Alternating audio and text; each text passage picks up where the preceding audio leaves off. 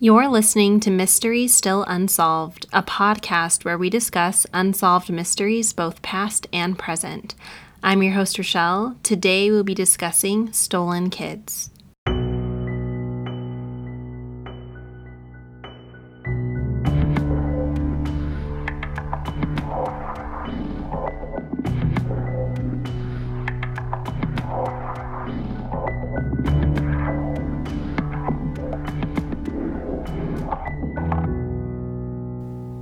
Hello, and welcome back. I'm so happy to have you guys here. We are counting down to Christmas over at our house. We have advent calendars up the wazoo because my kids just love them. We've got chocolate ones, we've got coloring ones, we've got chalkboard ones. We have like a felt one and like service-oriented ones. So I guess one could say we're a bit obsessed with advent calendars. I mean, they're fun, but even I can admit that like that's a little bit too many advent calendars.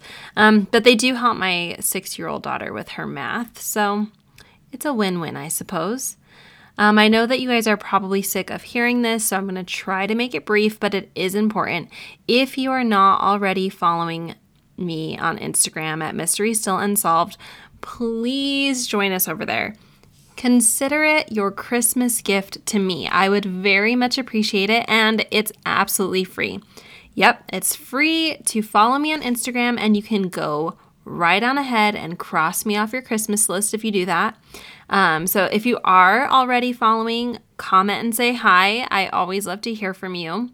I also wanted to thank all of you for following and listening. So I am running a Christmas giveaway. So if you like my latest post dated, what will the date be when this episode airs? Let me check my calendar. Oh, December 15th. So if you comment on it, just saying hello or letting me know what your favorite thing about the podcast is, or maybe like your favorite episode that I've covered so far, anything like that, you will be entered to win a $25 gift card to Amazon, help you get some of those last minute Christmas gifts or stocking stuffers on their way. I will announce the winner on Friday night. So this Friday night. So when you're listening to it, 3 days from then. So make sure that you like the post and comment your favorite episode or just say hi by Friday at noon Mountain Standard Time. I'm excited to do this for you guys so that I can show my appreciation to all of you guys coming and listening every single week. You guys are amazing. And can you believe that we are already covering the final episode of Season 2, Unsolved Mysteries Netflix edition? I feel like we've been covering these cases forever. It's sad to be saying goodbye to it, as I recently read that there are actually no plans to make a Season 3. Rather, they may be releasing a podcast version instead in early 2021.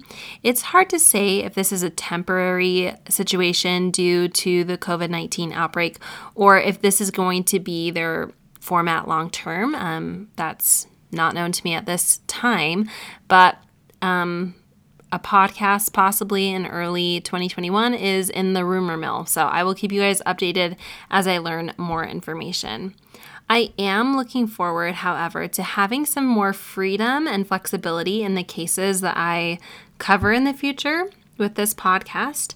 I have a very interesting case that is timely. It happened around Christmas time. Back in 1985 in the works. It's coming up next week. So I hope that you guys will come back next week to discuss it with me. It's really wacky, like crazy. All right, so now it's time for the heavy stuff. It's like Unsolved Mysteries saved the worst for last, in my personal opinion anyways, because it's an episode about children.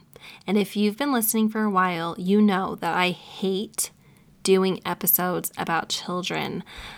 I just feel like you have to be the lowest of the low to harm a child. And that's like, not only am I a mom, but I was also a preschool teacher before all of this COVID crap happened. So I clearly have a soft spot in my heart for children and I love them. I know that way back when I swore that I'd never do a child episode ever again. I think it was after the Lindbergh case, but Unsolved Mysteries made this episode, so I guess I'm going to have to swallow my tears and cover it because that's what I promised that I would do for you guys. I don't like it. In fact, I hate it, but their stories deserve to be told and discussed at length here on the podcast, and so that is kind of like my frame of mind as I'm facing this. The episode we will be discussing today is, in a word, heart-wrenching. I am not going to be able to demonstrate and detail the sorrow and heartache of these mothers that are involved in these two devastating disappearances. So basically what happened is in May and August of 1989, two young children were kidnapped from their neighborhood park in New York City, in Harlem specifically. In both instances, the person watching them claims that they were there 1 second and vanished the next. Neither children were ever seen again. Not alive, not dead, just never seen again, despite the efforts of the entire NYPD working diligently to bring them back home. Now, while it does make sense that the boys would never be found again alive, it doesn't make sense how their bodies would never be found, even after all these years, 31 to be exact. If you are at all familiar with New York City, you know that there are not many places that you could put a body and have it never be found. I mean, that's like unheard of. So is it possible that these two boys are still alive? Okay, I'll stop procrastinating. Let's just dive in and talk about the case at hand. This is the case of the stolen kids. As the episode starts, we hear from the mother of one of our victims. She says, "As the mother of a missing child, some days you just don't want to go on. It can be really hard. There are many times I would go to a place with heaviness, just going through the motions. It's not a good feeling, the longing, the wondering, the want to know. You want answers, but you don't have any. I wouldn't ever wish this on anybody. Ever, ever, ever." When she says this, you truly feel the sadness, grief, and sorrow in her voice. It is truly the most devastating and real, from what I can assume, depiction of how a mother of a missing child would feel. This episode hit me so hard. I cried so much through this episode. And all of the times, as I'm recounting back, all the times that I did cry, it was when the mothers were talking about the torture and agony that they have endured over these many, many years. I don't know, because I've never gone through anything quite as painful as this, but I think the not knowing must be the part that tortures your heart and your soul the most. But I really don't know, and I can't even begin to comprehend the suffering that these particular mothers or anyone who has a missing child face day after day after day. I'm sure that it's a nightmare that they wish that they could wake up from. It's unimaginable. It's really unimaginable.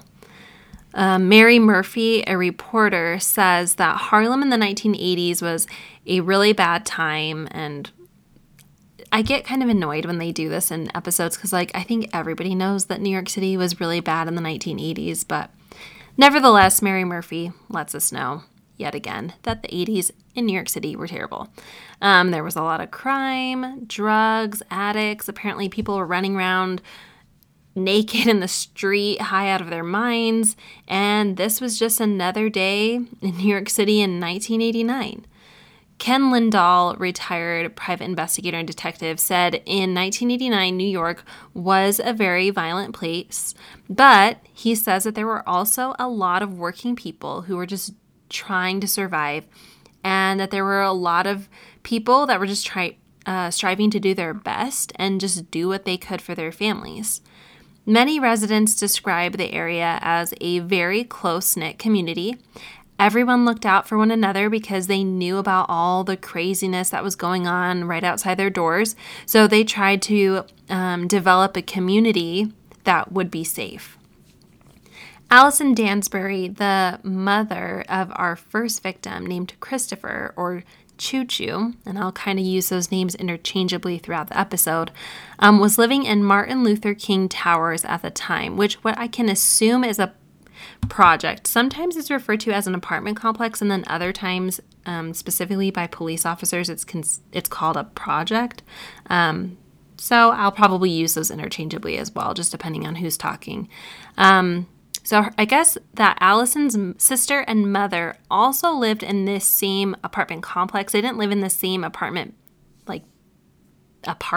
but they lived in the complex. So this apartment complex is huge. So there's 10 buildings comprised and 14 floors in each building. So Allison didn't even live in the same building as her siblings, but they all lived within this Martin Luther King Towers community or project.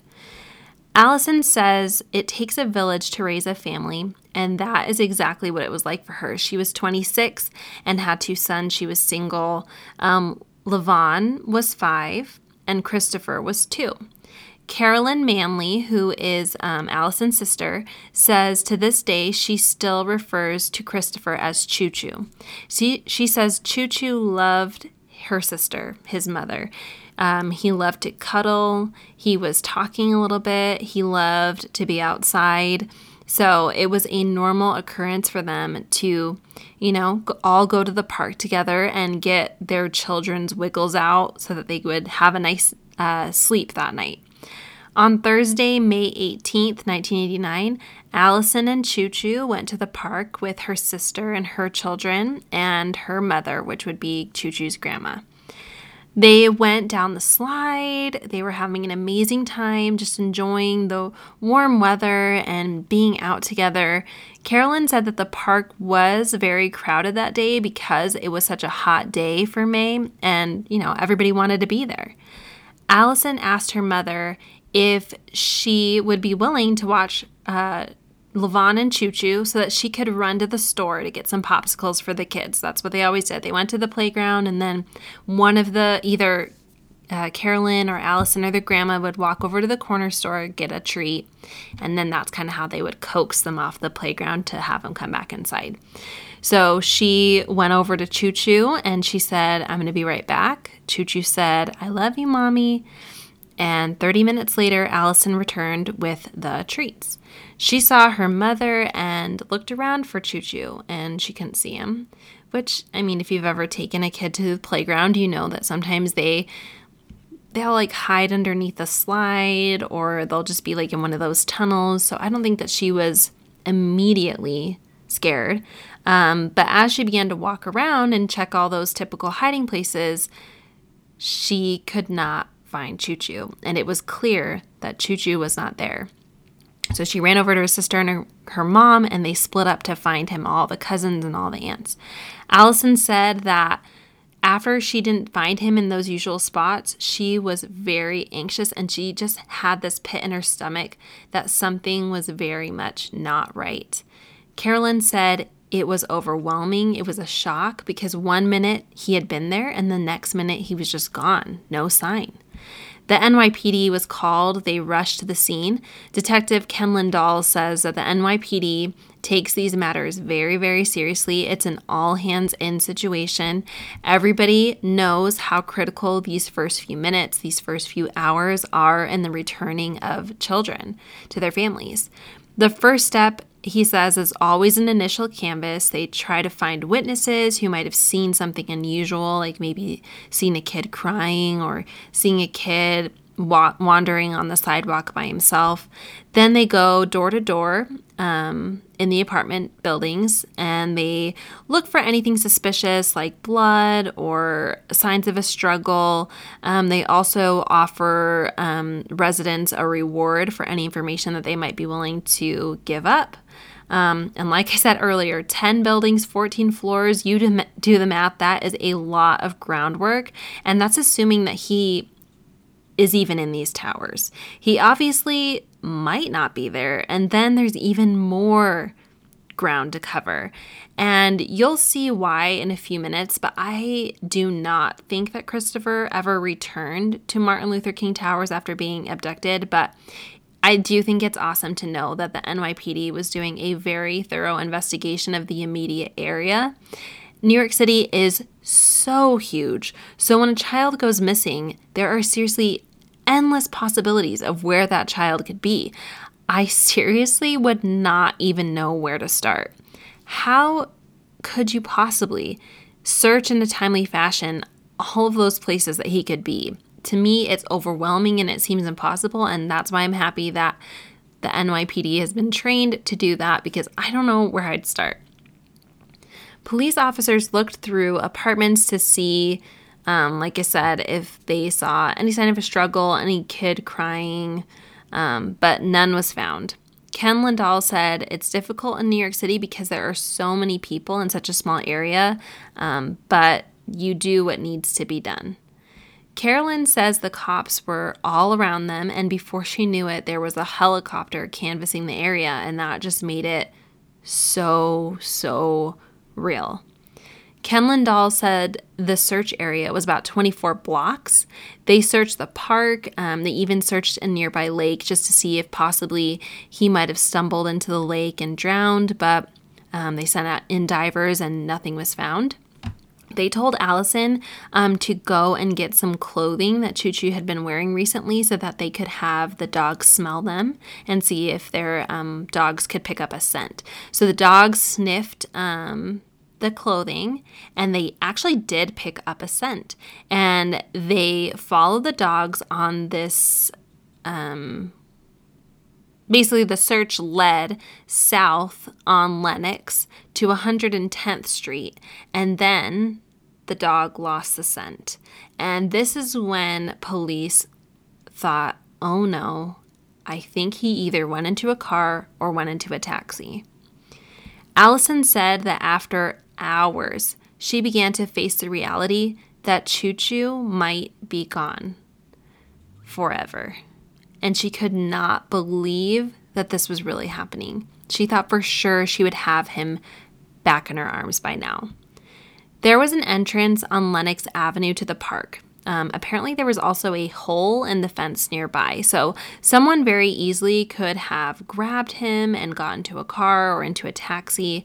Allison says that he might have been initially coaxed with something, somehow, like maybe candy or, the stereotypical like promises of a puppy or something, but he was definitely not going to be willingly taken, because she said that he would never just take somebody's hand and walk away with them. She knows that he was crying.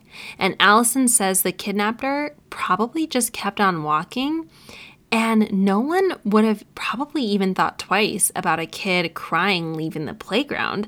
I mean, my kids cry every time we leave the playground because, they don't want to leave.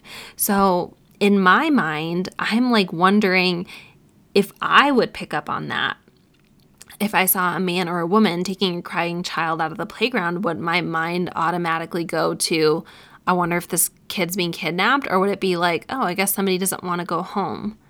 So that made me check myself and be like, I think I need to be more aware of my surroundings and just make sure the next time I see a crying kid leaving a playground, I don't even know how I would make sure, but just be a little bit more aware of it.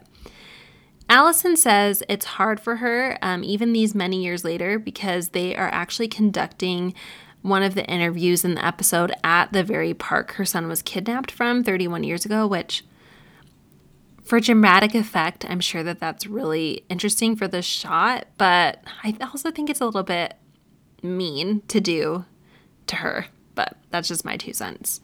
Anyways, Ken Lindahl says they had to figure out the motive behind taking Christopher. Stranger kidnappings are actually quite rare. They're not impossible, obviously. They still happen, but they're just really rare, more rare than a person might think. More often than not, a child is taken by somebody that they know, like maybe a family member or a friend or a neighbor, an acquaintance, somebody that lived in their building or whatever. Lindahl says sometimes there is family drama, custody issues, and kids are used as innocent pawns to get back at people. They had to figure out if this was the case with baby Christopher. Could it be a custody issue between Allison and Choo Choo's father? Allison says that Choo Choo's father was living in Florida at the time, but he did agree to drive up, fly up, not sure, and do an interview with the police. And he ended up having an excellent alibi and was found to be innocent of all charges. Allison had been addicted to drugs at the time, so the cops had to decipher if perhaps it was a drug dealer who was owed money that was using Choo Choo as leverage or as a way to send a message to Allison somehow. And Allison says that she was an addict at the time. She's not going to deny that because it was part of her past, but she loved her children and she would have never done anything to hurt them. She has since found sobriety, and I'm very proud of her. All right. 3 months later, August 10th, 1989, Rosa Glover says that she did not know that a little boy had been taken from the park 3 months earlier. She says that had she known about that kidnapping, she would not have taken her son Shane, who was 19 months old at the time, there. She said that we would have gone to another park. Rosa thought she could never have kids. She was actually 36 at the time that she had her son Shane, and she referred to him as her special boy just because she just never thought that was going to be in the cards for her. So he was kind of like a miracle surprise baby. Rosa says a typical day for her was working 5 days a week, but on her days off, she loved taking her son to the store to get a snack and then take him to the park. And that's what she decided to do on this very hot evening on August 10th. As soon as they got to the park, 2 children came up to them and asked if they could play with Shane. One girl was about 10 and another boy was around 6. At first, Rosa kind of blew them off, but they were persistent. They kept insisting that they wanted to play with him, and so eventually she caved. She watched them play at the slide, and then a man sat down next to her on the bench and began talking to her. She turned her head for a second to chat with him, and then when she looked back at the slide, Shane was gone. Rosa approached the kids as they walked back about 3 minutes later and asked, "What did you do with my son?" They said, "We left him in the park." She began hollering and screaming, and people started helping her search for him, but he wasn't at the park. And I do not know how many times I've had this conversation with my daughter. I always tell Rylan, like, you just cannot trust people because not only are there bad guys, there's bad ladies, there's bad kids, quote unquote, that can be used as decoys for the bad guys or the bad ladies. We live in a weird world, guys. So I definitely think that this is possible. In fact, I think that the guy who was, he used to host a show. I think it was like America's Most Wanted or something. And his son was actually abducted from a department store. And a kid was used as a decoy. So it happens all the time. Lindahl said there was a considerable worry from the NYPD and the local government, what is going on here. Both children were taken at the same park. Both children were taken at a similar time of the day. Apparently both of the kidnappings had occurred on a Thursday and when the park was yet again super, super crowded.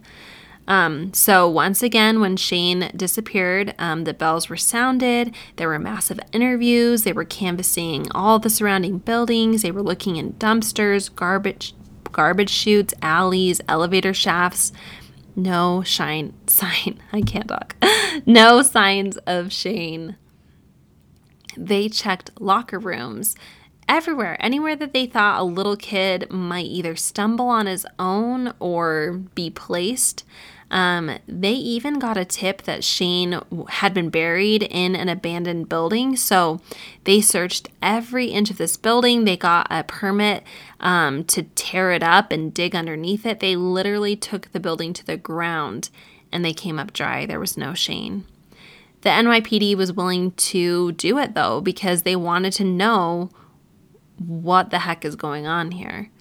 Rosa says that this was the first and only time that she had ever let her son play with another child that she didn't know. Rosa thinks that the two children were decoys for the person who actually stole Shane, but the children insisted that they played with him until Shane wanted to go to another side of the park, and then they let him go and they did their own thing. The man who spoke to Rosa, the one that sat next to her on the park bench, was also interviewed and cleared, as well as the two parents of the children, because apparently the children and the guy on the bench were not related. The NYPD offered $30,000 for any information that led to finding either Shane or Choo Choo. They began a task force. There was this huge van that would go through neighborhoods with a bullhorn making an announcement for a call for information. That is when Allison, the mother of the first victim, heard about Shane's disappearance, and she does not believe that it was a coincidence. Allison said that she cannot help but empathize with Rosa because they were experiencing literally like the same thing, same place, same time, same crime. Rosa says that she cannot help but blame herself for what happened, especially since she was there and she was being an active, involved mom. And then she breaks down and it breaks my heart. Like I said, Allison says that she didn't know Rosa, but she feels her pain and she says, quote, "I empathize with her. She was a mother who loved her son. She just took her son to the park to let him play. They came back and they took another kid." Lindahl says, worst case scenario, they've got a pedophile or a serial killer in the neighborhood. It's terrible to consider that someone would want to harm a child that young, but he admits that it does happen. Our reporter Mary is back and she says, after Shane went missing, it seemed like the NYPD certainly escalated things. When children that young go missing, she says, we find them. It's highly unusual not to find babies that go missing. And that's when we really started to hear talk of a baby selling ring. So apparently it was the conjecture of the neighborhood and community that their children were being kidnapped and sold on the black market. Lindahl says that the possibility that there was a ring of people stealing black infants and selling them was explored, and while it was an interesting theory, he says that it's not likely. After a lot of research, there was nothing to indicate that this was going on. Rosa says 2 cops came over every day and tapped the phones. There was a cop that would sit there at her house 24/7 to see if anyone was going to call and ask for a ransom, but no one ever did. So that apparently was not the motive for kidnapping baby Shane. Lindahl says it's terribly frustrating. They have no leads to go on even to this day. They don't have bodies and they still have 2 missing kids. Mary, the reporter, and Ken Lindahl think maybe they could have survived and that they might have been taken by people who couldn't have children and possibly stole these children to raise them as their own out of sheer desperation. Lindahl says maybe these people, for whatever reason, didn't have the ability or resources to adopt a child in the traditional sense, and so they decided that they would abduct a child to raise it as their own. Robert Lowry, vice president of the National Center for Missing and Exploited Children, says that the chances of finding these boys alive and well is slim, but they never give up on these children because in his long career, they have seen so many miracles. For instance, on August 4th, 1987, Carlina was only 19 days old, and she was taken to the hospital because she had a fever of 104 degrees. Apparently, when the parents took the baby to the hospital, there was a woman dressed as a nurse who was comforting the parents, and apparently, shifts were changing, and this nurse smuggled the baby out of the hospital. There was a massive manhunt for Carlina, but she had vanished. 23 years later, in January 2011, Carlina was found alive and well in Georgia. It turns out Carlina White had grown up believing her name was Nettie Nance. She grew up and got pregnant, and in order to get medical insurance, she needed to provide her birth certificate. So she went downtown with what she believed was a valid birth certificate, but was told, "This is a forgery. This is not your birth certificate." Nettie started researching and saw a picture on the Center for Missing and Exploited Children's website. The picture she saw strongly resembled her new infant daughter, and in her heart, she just knew that it was her. As a result, NYPD arranged for a DNA sample, and it was confirmed that she was in fact missing Carlina White. Ann Petway, the woman who raised Nettie, was arrested for the kidnapping 23 years after she did it. It turns out Ann had wanted to have children, but was unable to have them after a series of miscarriages. She was so distraught over that, and that was basically the motivation in kidnapping Carlina. Carlina was reunited with her biological parents, and they are now very close. Rosa and Allison saw this story, and it ignited hope into their hearts again. Allison says, if it could happen to her, then maybe it could happen to us too. I can see where they're coming from. The kidnappings of the two boys occurred in 1989, and Carlina was kidnapped in 1987.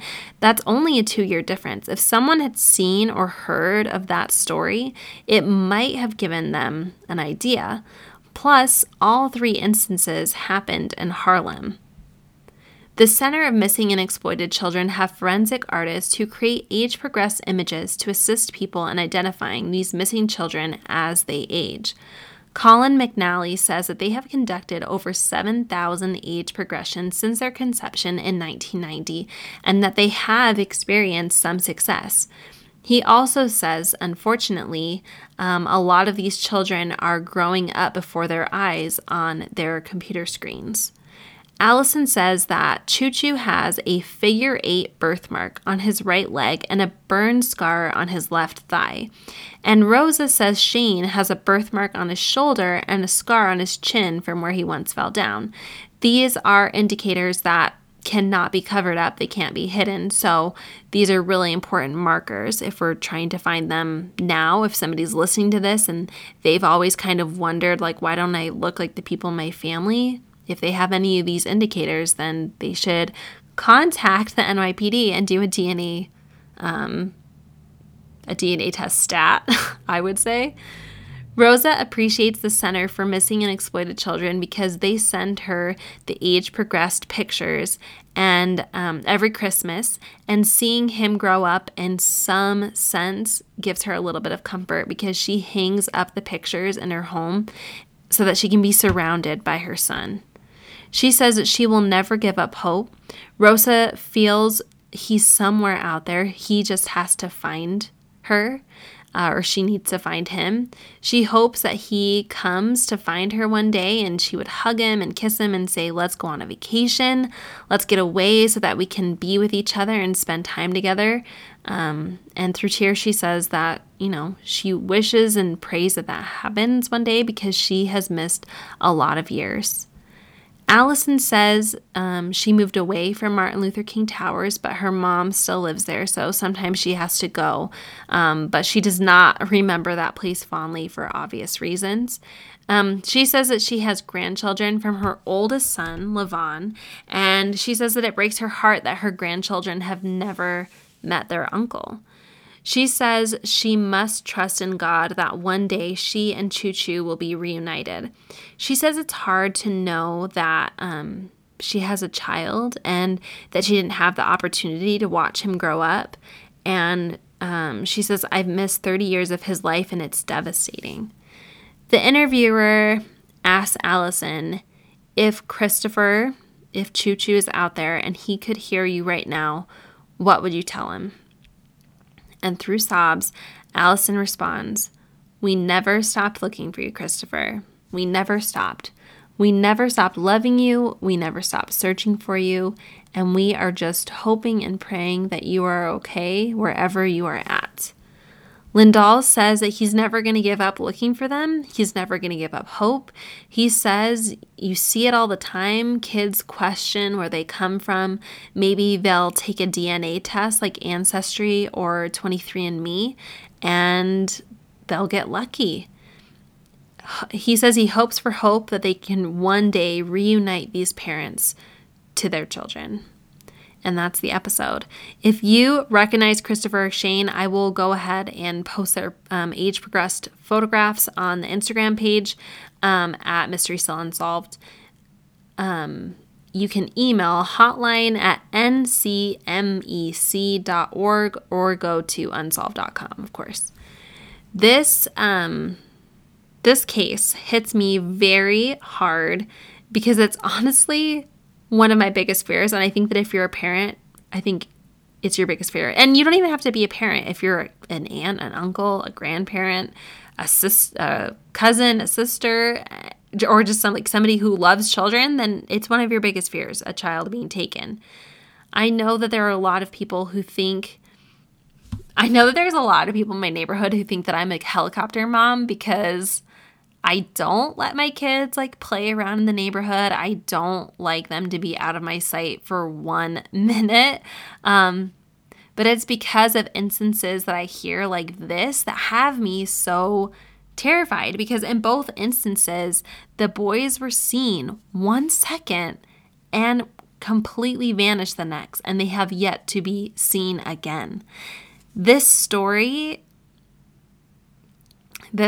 also hits me pretty close to home because my brother, my younger brother, was kidnapped on his way to school. And I don't even know if I should say kidnapped. I guess he was still a child. He was a little bit older. I think he was 12 or 13 at the time. It was his first year of high school. So how old are you when that happens? I think you're 13 or 14, right?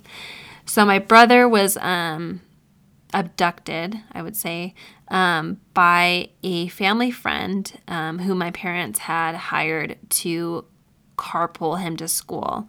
Luckily, he was found hours later alive and unharmed, but he was taken from my hometown in Syracuse, New York, and he was found later that same evening at the New York-Pennsylvania border. So even though it has been, I think 14 or 15 years, I can still remember being taken out of class and being called down to the counselor's office and being told that my parents were on their way to come and pick me up because the police were searching for my brother and that he had been missing for hours. And when I think about it, I still get that terrible feeling in the pit of my throat and the pit of my stomach, just remembering those long hours of not knowing where he was or wondering all the possibilities. Could he be hurt? Could he be being abused right now? Could he be dead? We didn't know for almost a whole day. And I still get choked up when I think about all of the possibilities that might have been had we not been able to find him safe and alive that day. Fortunately, my brother was returned to our family and he was unharmed, but I realized that not all families are that lucky. Many experience years or decades of not knowing. Some discover that their loved ones have been killed or harmed by their abductor or sold into human trafficking. Some parents pass away never knowing what happened to their children. After watching this episode, I decided to do a little bit of research to see what else I could find regarding this case that perhaps was not discussed in the Netflix episode. In my research, I found many reports that 2 children were also seen playing with Choo Choo the day that he disappeared. Although Carolyn, who, as we know, is Allison's sister, she could not positively identify that the 2 children who were last seen playing with Shane were the same 2 children that had last been seen playing with Choo Choo. So I think she was they look familiar, but I can't say with 100% confidence that this is the two children. So is it possible that either these two children or a different set of children were used as decoys as the abductor made their move? We really just don't know. But it's interesting that they didn't mention that in the episode, that there were two children around the same ages playing with Choo Choo shortly before he disappeared. I also learned about another Black baby boy who was not mentioned in this episode, who was also abducted in 1989. And this is 1-month-old Andre Bryant. Apparently, about a week before his disappearance, Andre's mom had been befriended by two unidentified to this day women, and they had invited Andre's mom on a shopping trip, and they were really insistent and insisted that she bring 1-month-old Andre with her on the shopping trip. And soon after, Andre's mother was found murdered, and Andre has been missing ever since. Now, police officers think that this case is too dissimilar from the others, and therefore they couldn't possibly be related. And maybe that's true. For starters, Andre was taken from Brooklyn, but Brooklyn and Harlem are not that far away from each other. I mean, if they had said Andre was abducted in upstate New York, then maybe I think you would have a case. But Harlem and Brooklyn, it's still New York City. It's in the boroughs. Anyways, also the mother was murdered in Andre's disappearance, but not in any of the others. But isn't it possible, however, that the women kidnapping babies learned their lesson the first time around and realized that it might just be a little easier to kidnap kids on a busy, warm day at the park because it would certainly draw less attention to them? With this case happening so close in succession to the other two abductions. All right, okay, so let me break it down. Andre is kidnapped in March.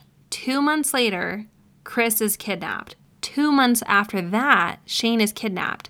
It's so closely spaced, and in each instant, they're like perfectly 2 months apart. I just don't think that we can write off them not being connected this quickly.